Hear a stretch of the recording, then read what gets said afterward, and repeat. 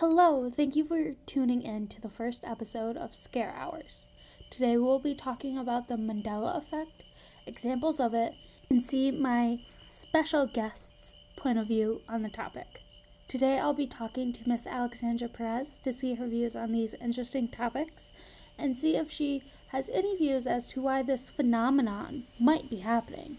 So before we get into examples of the Mandela Effect, I'll explain exactly what it is. The Mandela Effect was first created by Fiona Broome in 2009. Broome was at a conference talking with other people about how she remembered the tragedy of former South African President Nelson Mandela's death in a South African prison in the 1980s.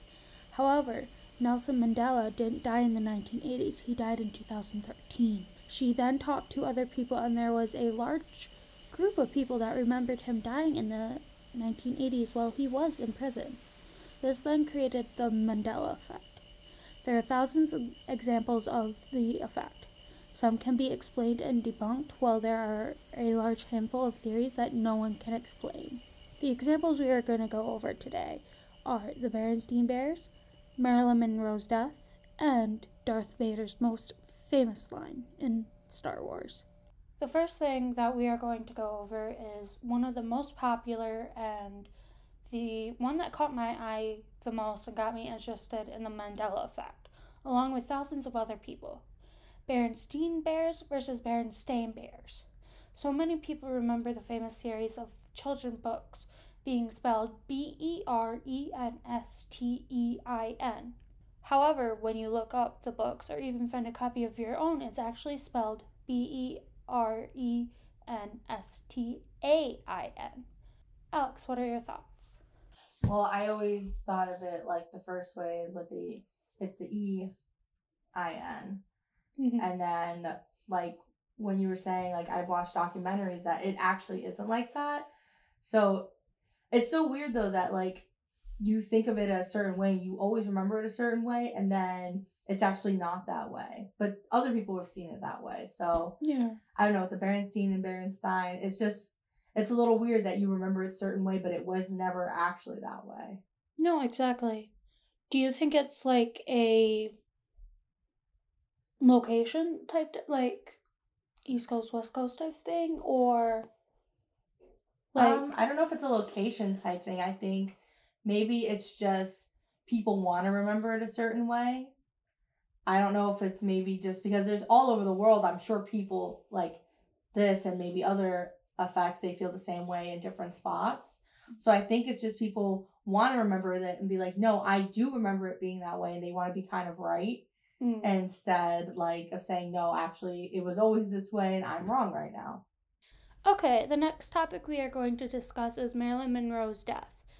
There is a handful of different ways that people think Miss Monroe actually died instead of the probable suicide that was ruled.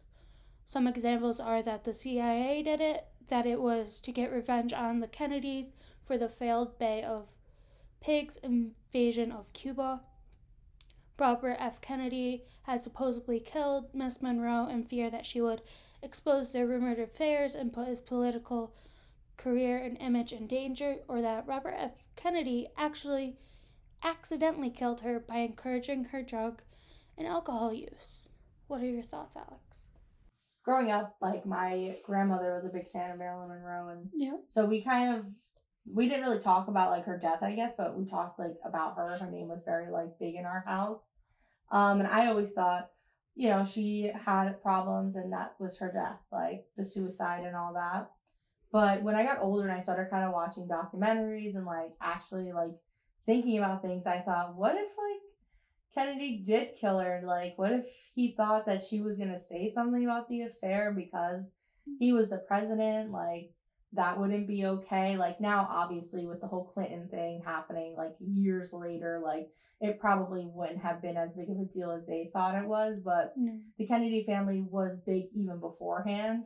So it's like that name has just been so prevalent, so I can understand why like he would feel like he needs to do it even though it's the wrong thing to do, obviously. Yeah, and no, I agree. And there's also other things that like because there was rumored affairs that she was also having affairs with JFK along with Robert too. Yeah. And that the Kennedys hired people to go and kill her and make it look like suicide and everything else. But when I was researching, those didn't seem as prevalent as the other ones, but it does make sense. Yeah, especially after the whole happy birthday singing. I mean, she kind of went up there and was like, well, I'm going to do this anyway. I don't care what people think. And not embarrassed herself, but in a way kind of embarrassed the Kennedys and Jackie, and that whole family, saying, I kind of gonna come up here, everybody's talking about this affair, but I'm gonna sing him happy birthday anyway. So I can see where the Kennedys were like, this has to stop because it's getting too out of hand. Oh yeah, no, I completely agree. Okay, so the next topic I know is very near and dear to your heart. So we know you are a huge Star Wars fan. You have how many tattoos of Star Wars? I've got 2 tattoos for Star Wars. So what is Darth Vader's most famous line that everyone quotes even if they've never seen it? Luke, I am your father. Supposedly that's wrong. Supposedly it's just, I am your father. And I find that so hard to believe because I've seen the movies 1,000 times, every single movie. And the fact that I'm gonna watch it again just so I can see is it really just I am your father? Why is everybody saying why am I believing that it's Luke, I am your father? And why does everyone quote it like that? Yeah. I personally am not a huge fan, but my mom was, and she watched a bunch of them when they came out in theaters. Yeah. And she always quotes that and stuff, joking around with myself and my sister. But if that's not the actual line, why do we all say it like that? And also, if you look at some of t-shirts or mugs, merchandise from it, it does, most of them do say Luke, or if you want to customize them to give it to a gift, they'll say a name and then I'm your father. So it's just so strange. I definitely need to watch it again and listen. If you only knew the power of the dark side. Obi-Wan never told you what happened to your father. He told me enough. He told me you killed him. No.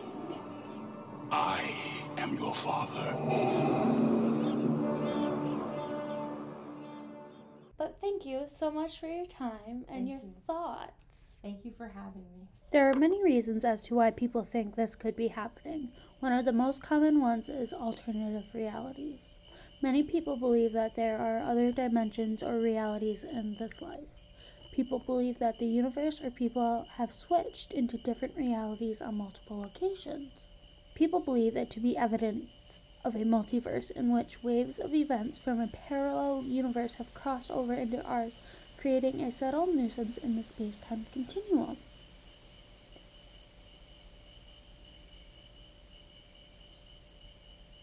Our brains are also very easily influenced by our own filters, as well as the perception of others.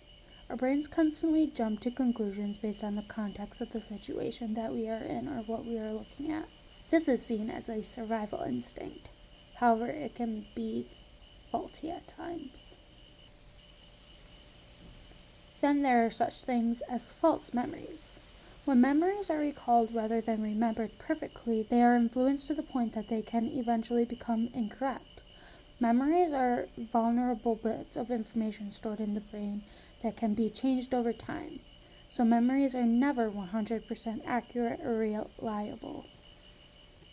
Thank you so much for tuning in to Scare Hours. Tune in next time for more information on all things scary.